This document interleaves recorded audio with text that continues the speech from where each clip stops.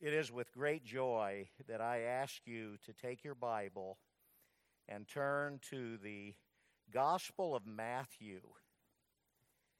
Matthew's Gospel. And I'm going to begin standing up, and if I sit down, you'll understand, right? But here's the thing, if I sit down, you have to stand up.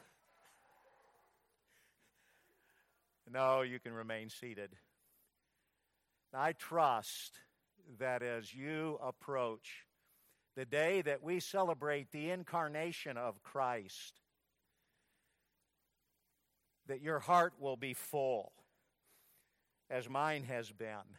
My intention was to have a little mini-series in Matthew's Gospel, chapters 1 and 2,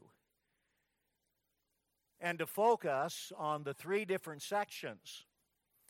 A section that spoke of the ancestral origin of Jesus Christ, Matthew chapter 1, verses 1 through 18, and have an entire sermon on that, and then to direct our attention to chapter 2, the end of chapter 1, verses 18 to chapter 2, concerning the birth or the physical origin of Jesus Christ. And then beginning in chapter 2 and verse 1, running all the way through the end, the geographic origin of Jesus Christ. The ancestral origin, the physical origin, and the geographic origin of Christ. And had we had an entire sermon on the ancestral origin of Jesus Christ, we would have focused on the sin of his people. We would have spoken of the sin of Abraham and the sin of David, and how those two men were given covenant promises. We have in the Old Testament the covenant that God gave to Abraham and David, and the incredible promises that were found in those covenants. And we would have focused on those two men. We would have focused on the women that are mentioned in this genealogy. Most genealogies do not contain the records of women. And yet the genealogy of Jesus does. And yet when you look at the lives of those women, you discover that they're identified, many of them, as harlots or fornicators. The story of incest is found there. And even in Mary's case, you have in Luke's gospel a hymn that she pens, and yet she has to acknowledge that she needs a Savior. And it is her God. And then we would have focused on the references to Babylon. 4 times the deportation to Babylon is mentioned in that section. And I might come back to that today, but in focusing on the deportation, we are led face to face with Israel's disobedience to the covenant demands. For God said in the book of Deuteronomy, if they did not keep the covenant, they would go into captivity. They would be deported. And 10 northern tribes were deported in 722. And the last 2 tribes were deported in 586. And if you carefully read your Old Testament, you will discover that those 2 events, the deportation in 722 and the deportation in 586, almost encompass the story of the Old Testament. 2 major events. That would have been the sermon, ending with, call his name Jesus, for he'll save his people from their sins. And here are his people. Here's a list of his people. It includes men and women, but also in that genealogy are Gentiles. Ruth, a Gentile. For his people include the nations of the world, Jew and Gentile. And his coming is to save them from their sins.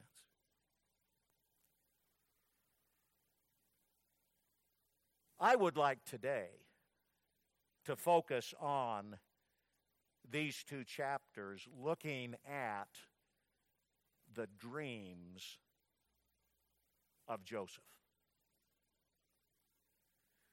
The word dream, as is found in this text, appears 6 times in the New Testament. And all 6 of them are in the Gospel of Matthew. Peter had a vision in Acts, not a dream. But when you look at the 6 dreams that are recorded here in the Gospel of Matthew, you discover that one of those dreams was Pilate's wife's dream concerning Christ. And another of those dreams were wise men dream, being warned not to report back to Herod. But the other 4 dreams were dreams that came to Joseph. And in chapter 1 and verse 20, you have the first dream. In chapter 2 and verse 13, you have the second dream. In chapter 2 and verse 19, you have the third dream. And the fourth one is found in verse 22. 4 dreams.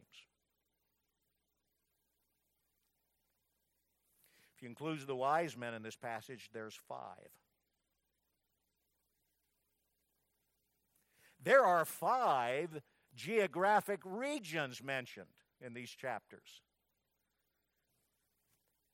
The city of Bethlehem in chapter 2 and verse 1, verse 5, verse 6, verse 8.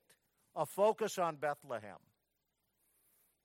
And then there is a second region, geographic region mentioned, and it is Egypt in verse 13, verse 14, verse 15, and verse 19.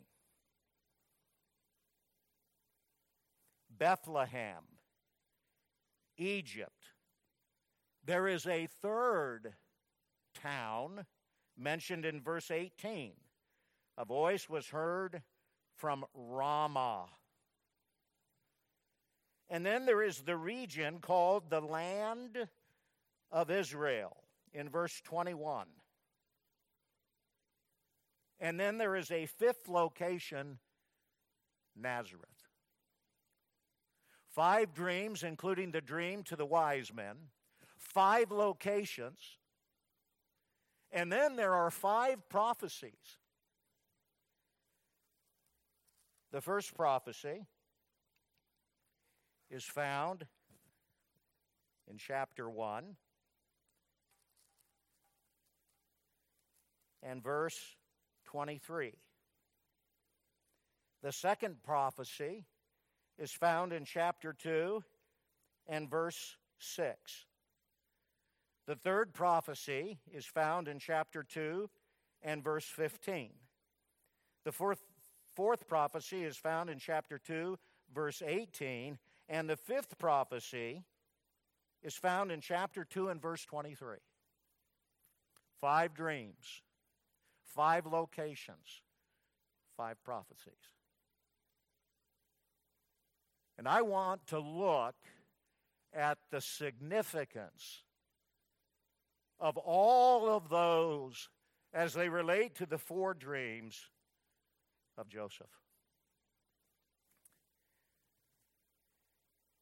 The very first dream came to Joseph when he was engaged to Mary. Their marriage had not been consummated. They were not together. And yet she was found to be with child.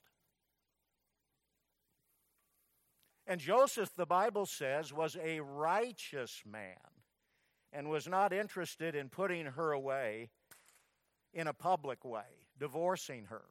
No, his intention would be that he would do it in a very private manner so as not to embarrass her. And while he was contemplating on those things, the Word of God says in verse 20 of chapter 1 that the angel of the Lord came to him in a dream, saying, Joseph, son of David, do not be afraid to take Mary as your wife, for the child who has been conceived in her is of the Holy Spirit. And she'll bear a son, and you'll call his name Jesus, for he shall save his people from their sins. Now all of this took place to fulfill what was spoken of the Lord through the prophet.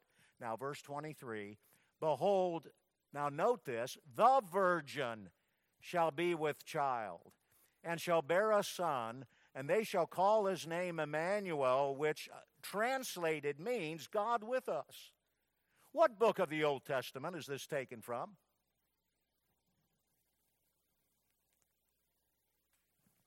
A little louder.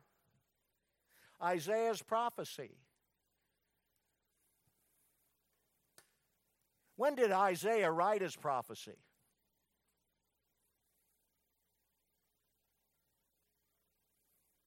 Say that again.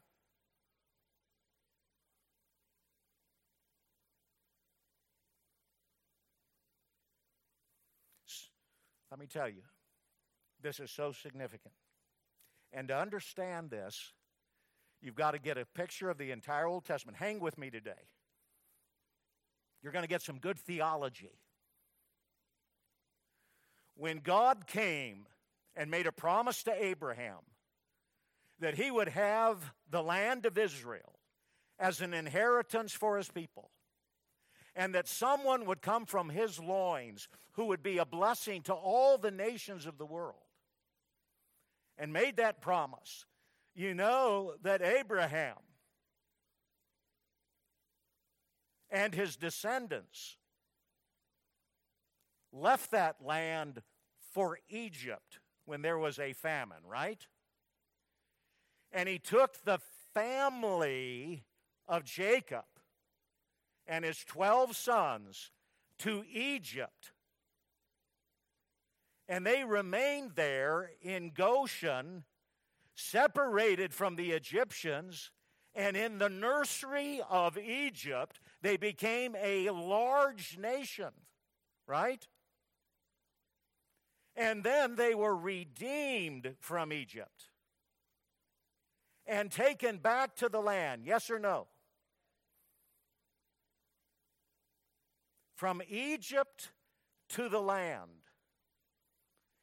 And as soon as they got to the land, God came to that nation on the third month, on the third day after they had been redeemed, to Mount Sinai. And he states in Exodus chapter 20, before he ever lists the demands of the covenant, he said, I'm the God who redeemed you from Egypt. Now here's the covenant demands. Obey them.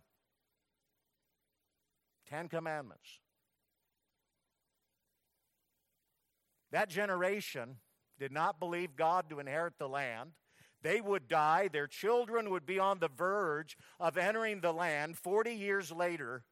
And God comes to them a second time and gives them the demands of the covenant in Deuteronomy chapter 5. Are you with me?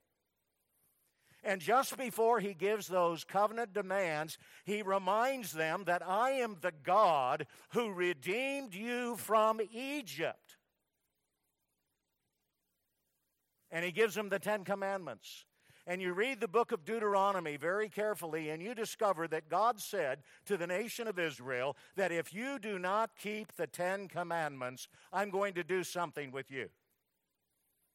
What did God tell them would happen if they did not obey the covenant? You guys know I'm deaf. You're going to have to scream at me here.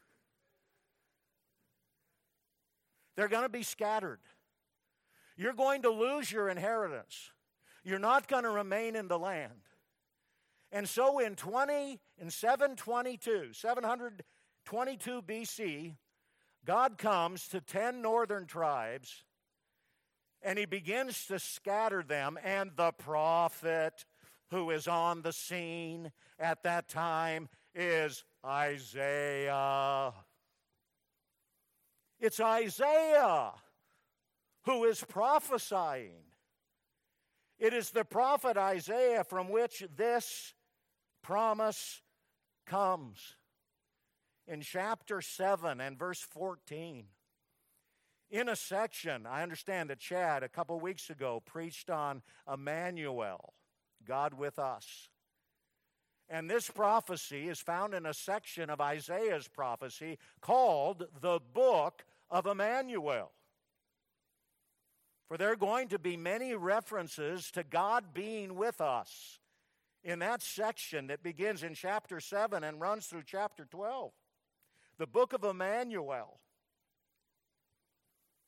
You're going to be scattered because you can't keep the covenant, but tucked in the book of Isaiah are also what we call the servant songs. They begin in chapter 42. They run all the way through chapter 53. And in the section of the servant songs, you find this incredible promise. You 10 are going into captivity because you can't keep the covenant, but I'm going to send someone who will be the covenant for you. He is the covenant keeper. He's going to come on his way. You are disobedient because you're a descendant of Adam, but the covenant keeper is going to come. Behold, the virgin shall conceive. Now, who is the virgin? You've got to go way back in your Bible to Genesis chapter 3. And it's in Genesis chapter 3, after Adam and Eve had disobeyed God, that God came along. And he promised that there would be the seed of the woman, the seed of the virgin. And what Isaiah is saying, you're going into captivity because you can't keep the covenant. The covenant keeper is coming, and he's going to be the seed of the woman. And Matthew reaches back to the prophet Isaiah and says that this one who is born of Mary is none other than the covenant for the people, the servant of the Lord, the seed of a woman. And you also note this as you read the gospel account in Luke, that just as Joseph was told that this one born is by the Holy Spirit. You read Luke's gospel and you find that again. He is the Son of the Most High. This one is the seed of the woman. He is the Son of Man. This one is the Son of the Most High. He's the Son of God. And call his name Jesus because he's going to save his people from their sin. What a dream he had. And so he took his engaged wife, married her, and he had no physical relationship with her until she brought forth her firstborn son. And he called his name Jesus. By the way, don't miss the little word until. It does not say that Joseph kept Mary a perpetual virgin.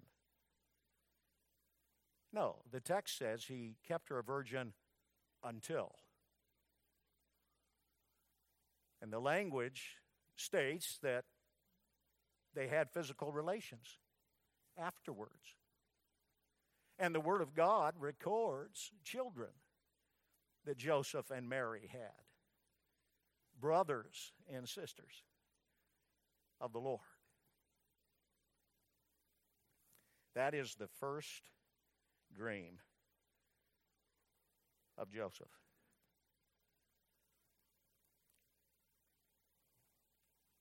I don't know why my first slide didn't come up there, but we'll ignore that. The reason is because this little clicker isn't working, okay? I'm going to try to do something here, okay? It'll be okay. Don't get too excited.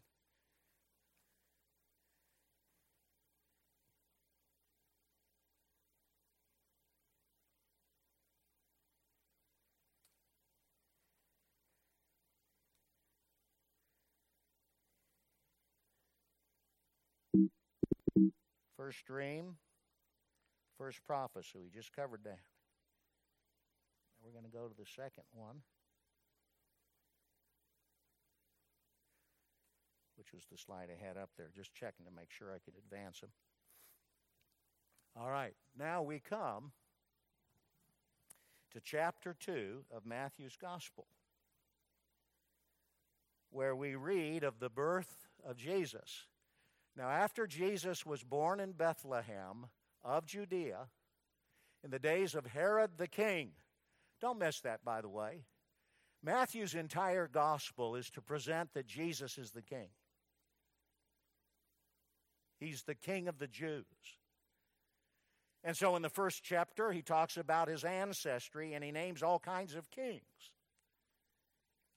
And then he comes to chapter 2, and Herod the king is on the throne. But Herod was not truly Jewish. He didn't have the right to be a king because of his birth. Matter of fact, at this time in history, the Roman Empire was at odds with the Eastern Parthian Empire, and Israel was right in between them. They were like a buffer state. And Rome wanted Israel to side with them. And so they made Herod king of the Jews, even though he was not born to be king of the Jews. And so an emphasis is on Herod in this section. But then there's an emphasis on the wise men who are coming from the Parthian Empire. Wise men that are from the Babylonian era. Wise men that had had the prophecy of Daniel when Daniel was in Babylon. And Daniel gave us the exact year of the Messiah's death, hundreds of years before he was ever born. And these wise men knew of that prophecy. They knew of the prophecy of Balaam, where Balaam, talking about the coming of the Messiah, spoke of this brilliant shining in the east. And historically, we know that the Parthian Empire was without a king. And they were looking for a new ruler that could be their king. And so they read the prophecy of Daniel. They knew the prophecy of Balaam. They saw this shining, and they followed that shining. And that came all the way from the Parthian Empire to where Herod was. That's the setting. And they arrive in Jerusalem saying, where is he that's been what? Born king of the Jews. Herod was not. For we saw his shining in the east, and we've come to worship him. And when Herod the king heard this, the text says he was troubled, and all Jerusalem with you. I'll tell you why. We think of three wise men, right? We three kings of Orient are. They're pictured in our nativity scenes. That's usually what we see. That was not what Herod saw. That morning, he didn't wake up to three kings mounted on camels. He woke up and he looked out his window, and there were probably hundreds of these kingmakers mounted on Persian steeds. He hears the horse feet. He looks out. He sees the steam coming out of the nostrils of these horses. And he sees this mass of people looking for the one who was born King of the Jews. And he's troubled because he wasn't. And then the text says all Jerusalem is troubled with him, because we know historically that when King Herod got upset, he did some incredibly horrible things with the murder of people. And if he's troubled, Jerusalem's troubled because he's troubled. Are you with me? See, hey, listen, I got till 3 o'clock, 4 o'clock. I wasn't here last week or the week before. Gathering together all the chief priests and the scribes of the people, he inquired of them where the Messiah was to be born. And they said to him, in Bethlehem of Judea, for this is what has been written by the prophet, and you, Bethlehem, land of Judah, are by no means least among the rulers of Judah. For out of you shall come forth a ruler who will shepherd my people, Israel. This comes from the prophet Micah. If you were to go back to your Old Testament, we don't have the time to do it today, but if you were to go back to your Old Testament, you would discover that there's an emphasis from the prophet Micah on God's love for the people, the nations of the world. And you would also discover that Micah is writing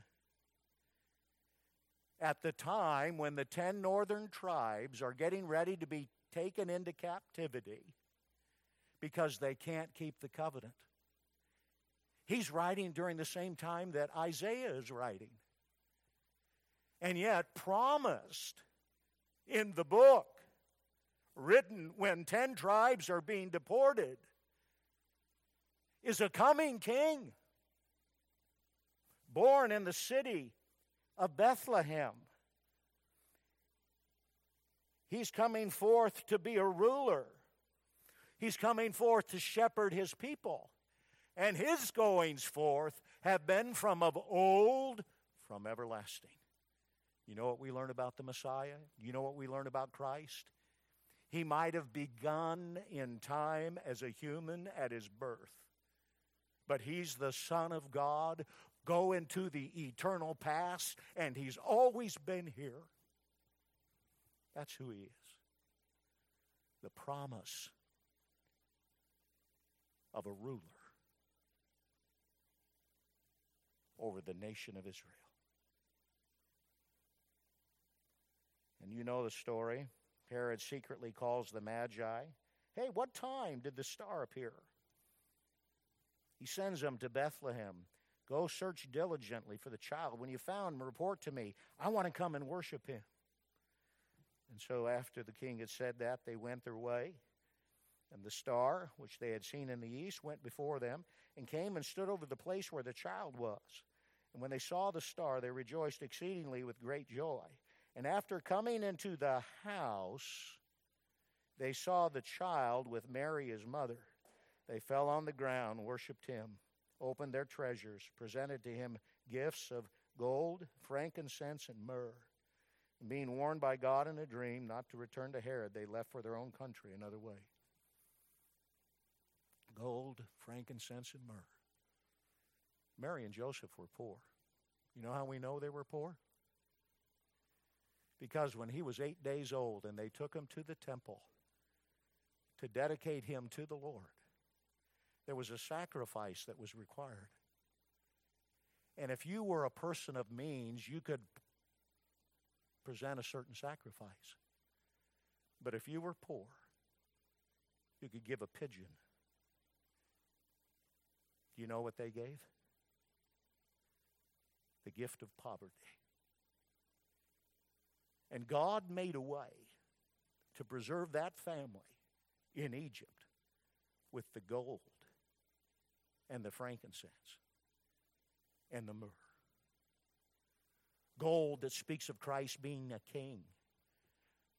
Frankincense that speaks of him being a priest. The myrrh that speaks of his death. So many things can be found in those gifts.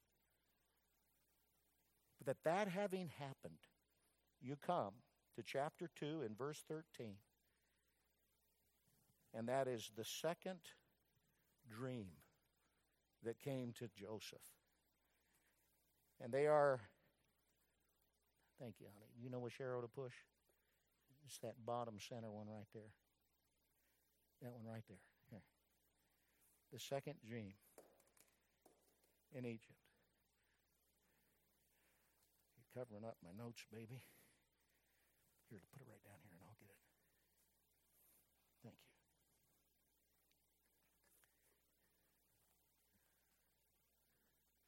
Now when they had gone, behold, an angel of the Lord appeared to Joseph in a dream and said, Get up, take the child and his mother, and flee to Egypt, and remain there until I tell you, for Herod is going to search for the child to destroy him. And so Joseph got up, took the child and his mother while it was still night, and he left for Egypt. And he remained there until the death of Herod. This was to fulfill what had been spoken by the Lord through the prophet. Out of Egypt have I called my son. Second dream, third prophecy. This prophecy, which is found in chapter 2 and verse 15, is taken out of what prophet? You have a marginal note in your Bible? If you got your Bible on your phone, they don't have those things, right? It's the prophet Hosea. The prophet Hosea. He is prophesying roughly between 755 and 721. He is prophesying the same time that Isaiah is prophesying, that Micah is prophesying. Hosea is prophesying too. And if you go back and read that entire book, you discover that it is a book about God's love for his people. And he pictures that through the marriage of the prophet Hosea with his wife, who becomes a fornicator, leaves her husband, sells herself to lovers, and yet Hosea is there taking care of his wife. And his wife comes back to him. He doesn't divorce her and leave her. But God uses the marriage of that man to picture the relationship he has with his own people. Are you with me? But as you read the prophet Hosea, who's writing just before the 10 tribes go into captivity, he's promising hope for them.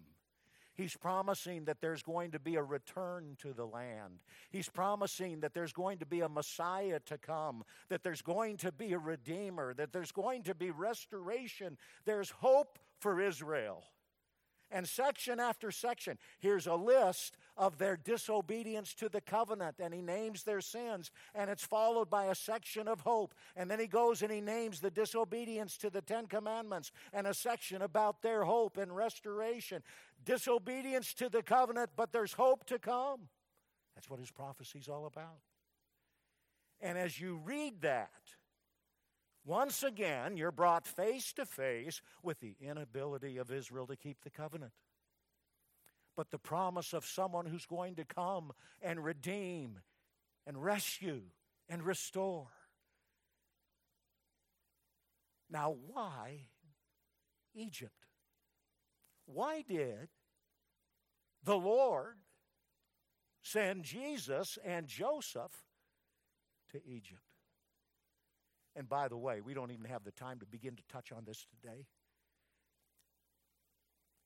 Joseph, the husband of Mary, of whom was born Christ. Joseph. Do you know that in Matthew's genealogy, we are told who Joseph's father was? Look at it in your Bible. It's found in the first 18 verses. I want you to tell me as loudly as you can, who was the father of Joseph? I mean, this is an open book quiz now. It's not even testing your memory. A little louder, you know I'm hard of hearing. Come on, I don't have to do your homework for you, do you? Do I have to tell you what verse it's found in? How about look at verse 16? I help you out there. Who? How many of you have your Bible here today? Look at chapter 1, verse 16. And tell me who Joseph's father was. Jacob. Jacob, the father of Joseph. Joseph. Go back to the Old Testament. There are hundreds of references to Joseph. But there is one whose story consumes chapter 37 through 50 of the book of Genesis. And it's Joseph, right? Yes. Who was Joseph's father in Genesis? Jacob. Oh, don't miss this. The Joseph of Genesis' father was Jacob, and he had dreams, yes? Yes. His father was Jacob. Who was his mother? Rachel. And I come to Matthew chapter 1 and chapter 2, and I've got another Joseph whose father is Jacob, and in the same context we're found the name Rachel. Don't miss that. There is something happening in the Word of God, and that is that God is using the history of Israel and their people to tell us a story about the coming Messiah.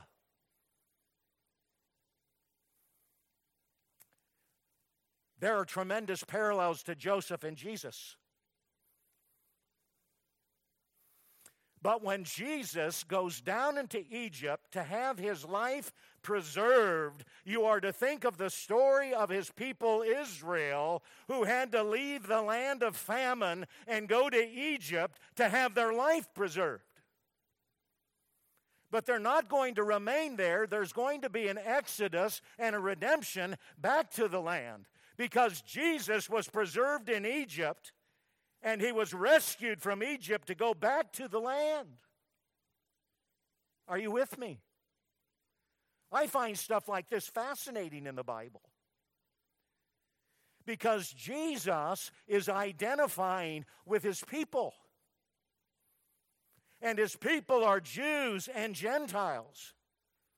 And just as Israel in the Old Testament is called the servant of the Lord, even so Jesus is the servant of the Lord. And even the nation of Israel is called the Son of God. Jesus is the Son of God. I mean, we could just develop that whole theme here, but it wouldn't help me finish this.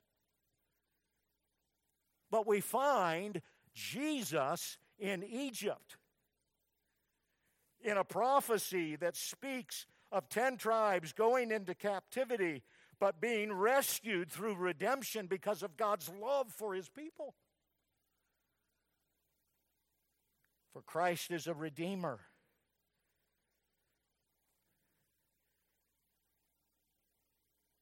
Out of Egypt, I've called my son.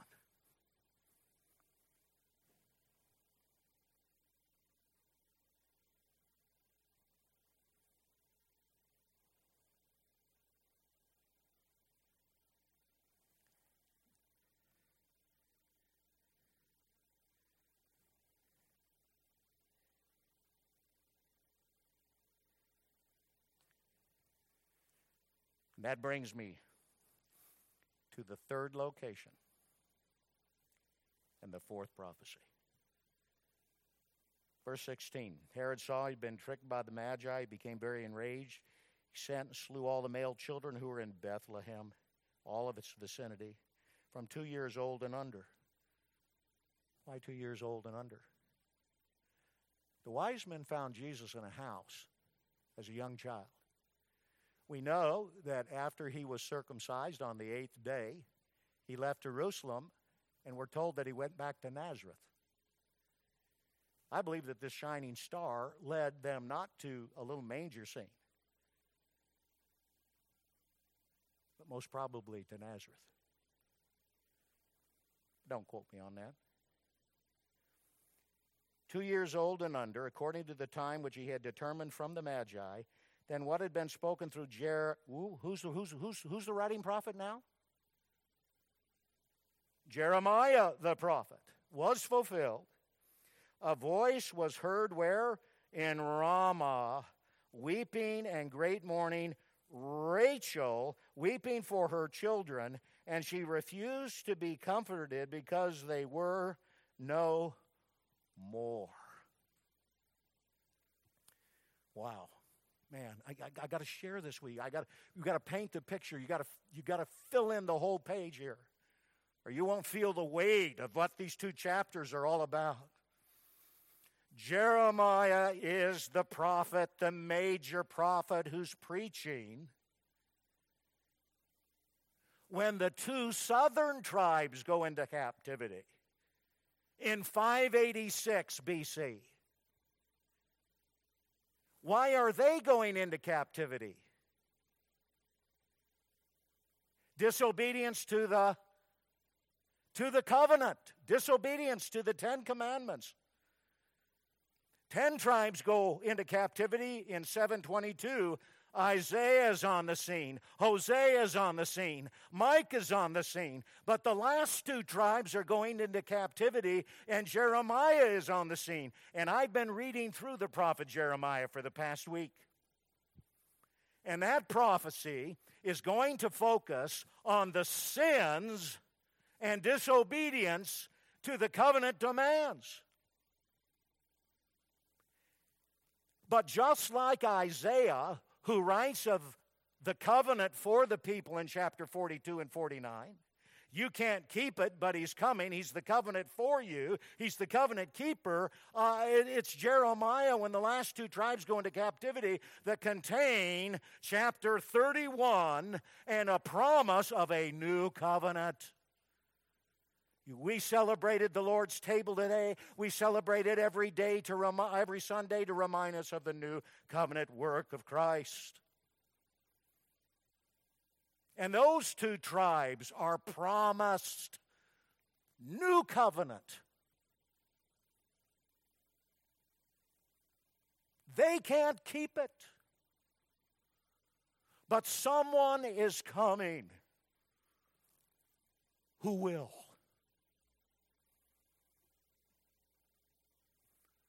Ramah. Why Ramah? Why does he quote that? Why does Matthew stick it in this book where he's quoting all the time from the Old Testament? But of all the quotes, why this?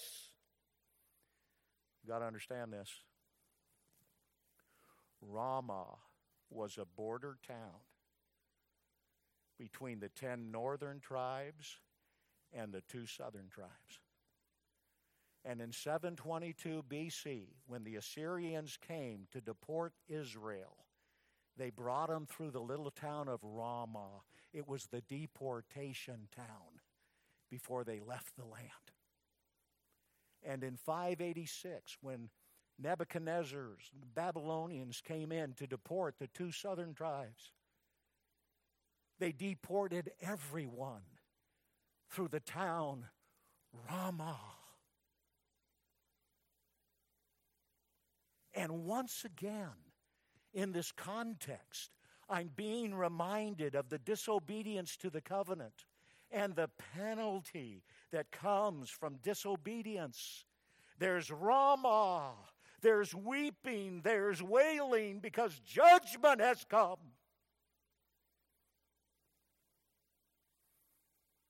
But I'm so thankful this text doesn't stop with Ramah.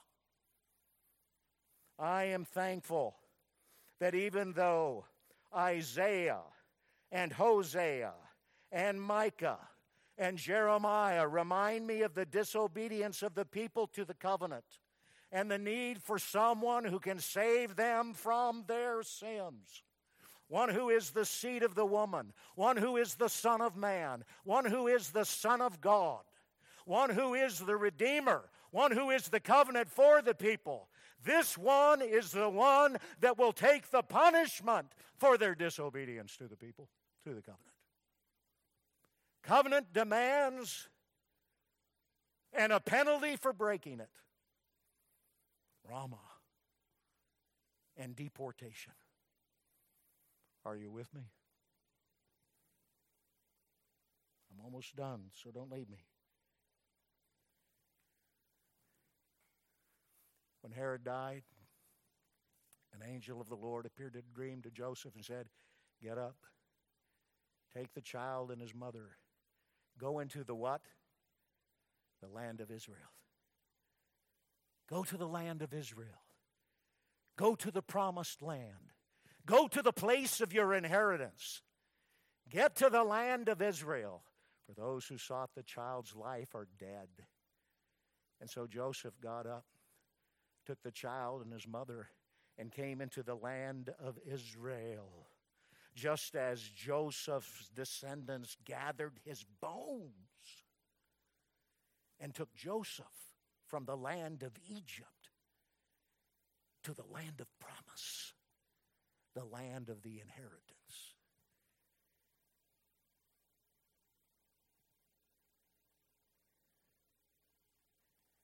And we come to the final dream.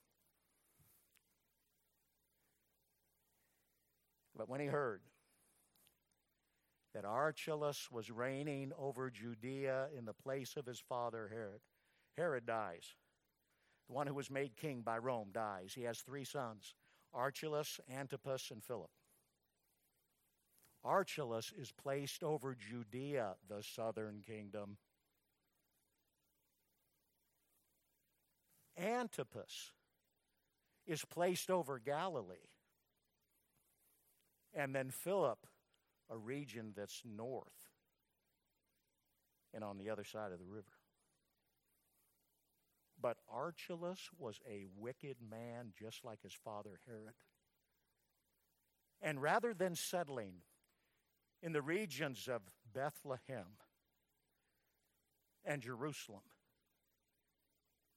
because of the fear that Archelaus could bring, they make their way north, nearly 100 miles north of Bethlehem, and came and lived in a city called Nazareth. This was to fulfill what had been spoken through the prophets: he shall be called a Nazarene. Mary and Joseph were from Nazareth. Jesus grew up in Nazareth. And as you trace the gospel accounts, he's referred to over and over again as Jesus from where? Nazareth. Jesus, the Nazarene. And he's hung on a cross. And Pilate writes, "This is Jesus of Nazareth, the King of the Jews." While there is no specific prophecy that says he shall be called a Nazarene, there are multiple prophecies in the Hebrew Scriptures that deal with him fulfilling what a Nazarene's meaning is.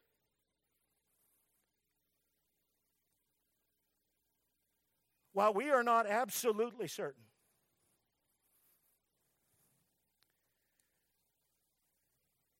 of the root word for Nazareth, it has been suggested that it comes from a Hebrew word, Natsar.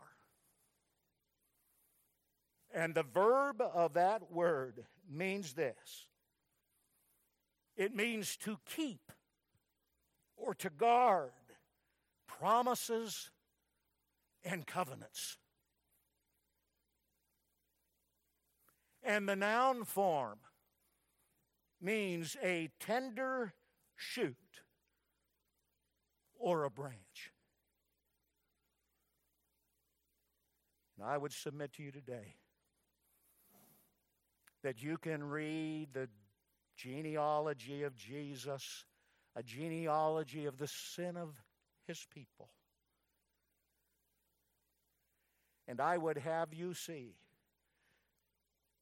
that they're called out of Egypt.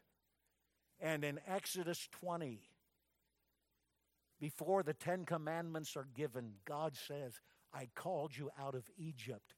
Keep the covenant. And Deuteronomy 5, the second time he gives 10 commandments, right before he gives them, he says, I called you out of Egypt.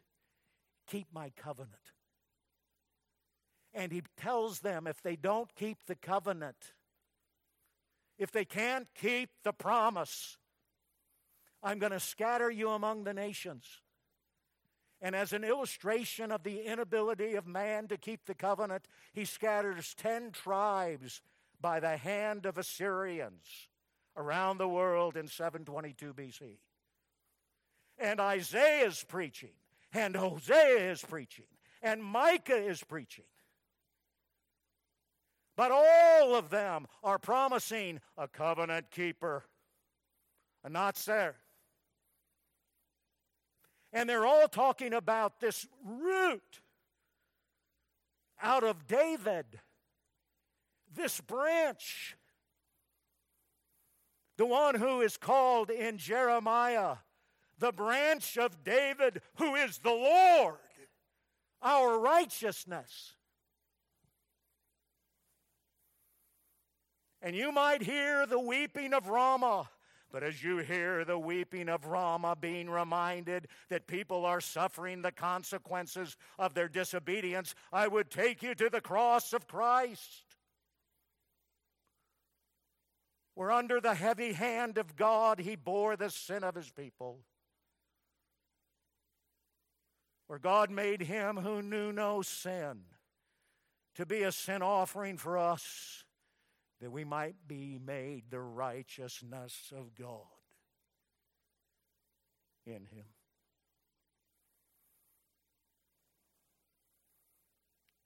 You see, the covenant demands were given to Christ too. But unlike his people, he kept them. He kept the law in his humanity.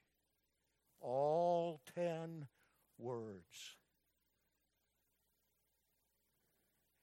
And then he went to Calvary and suffered the penalty for our disobedience to the covenant. He is the branch.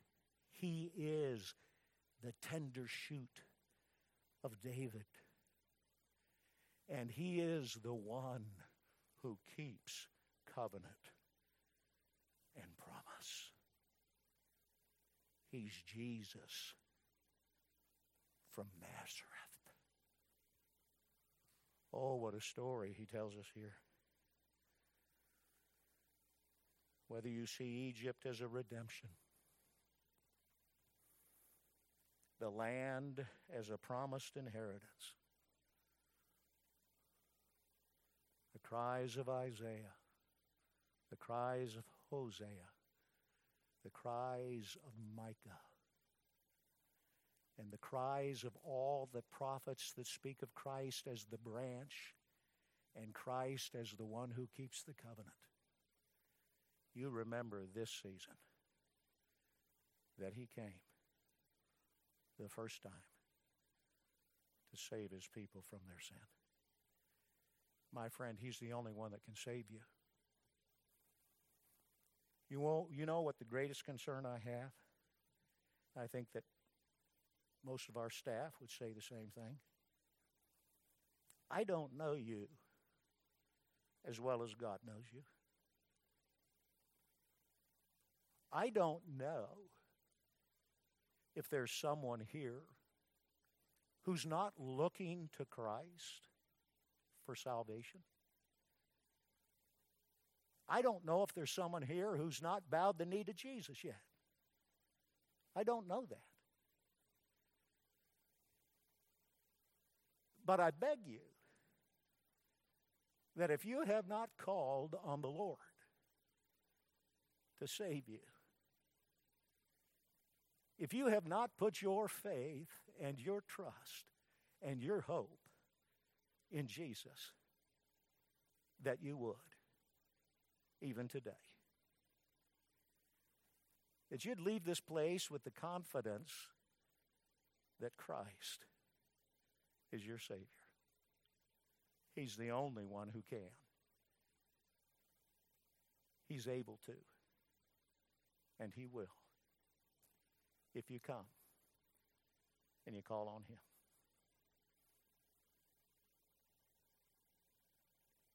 Please do. And those of you that have, and you've not followed the Lord in a public baptism, would you come to me and say, "Preacher,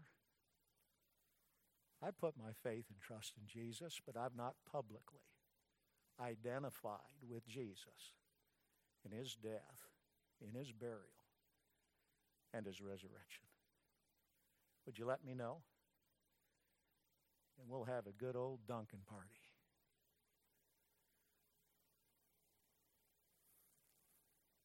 What a Savior we have. And I just scratched the surface of these 2 chapters. But if you look like an eagle up in the sky,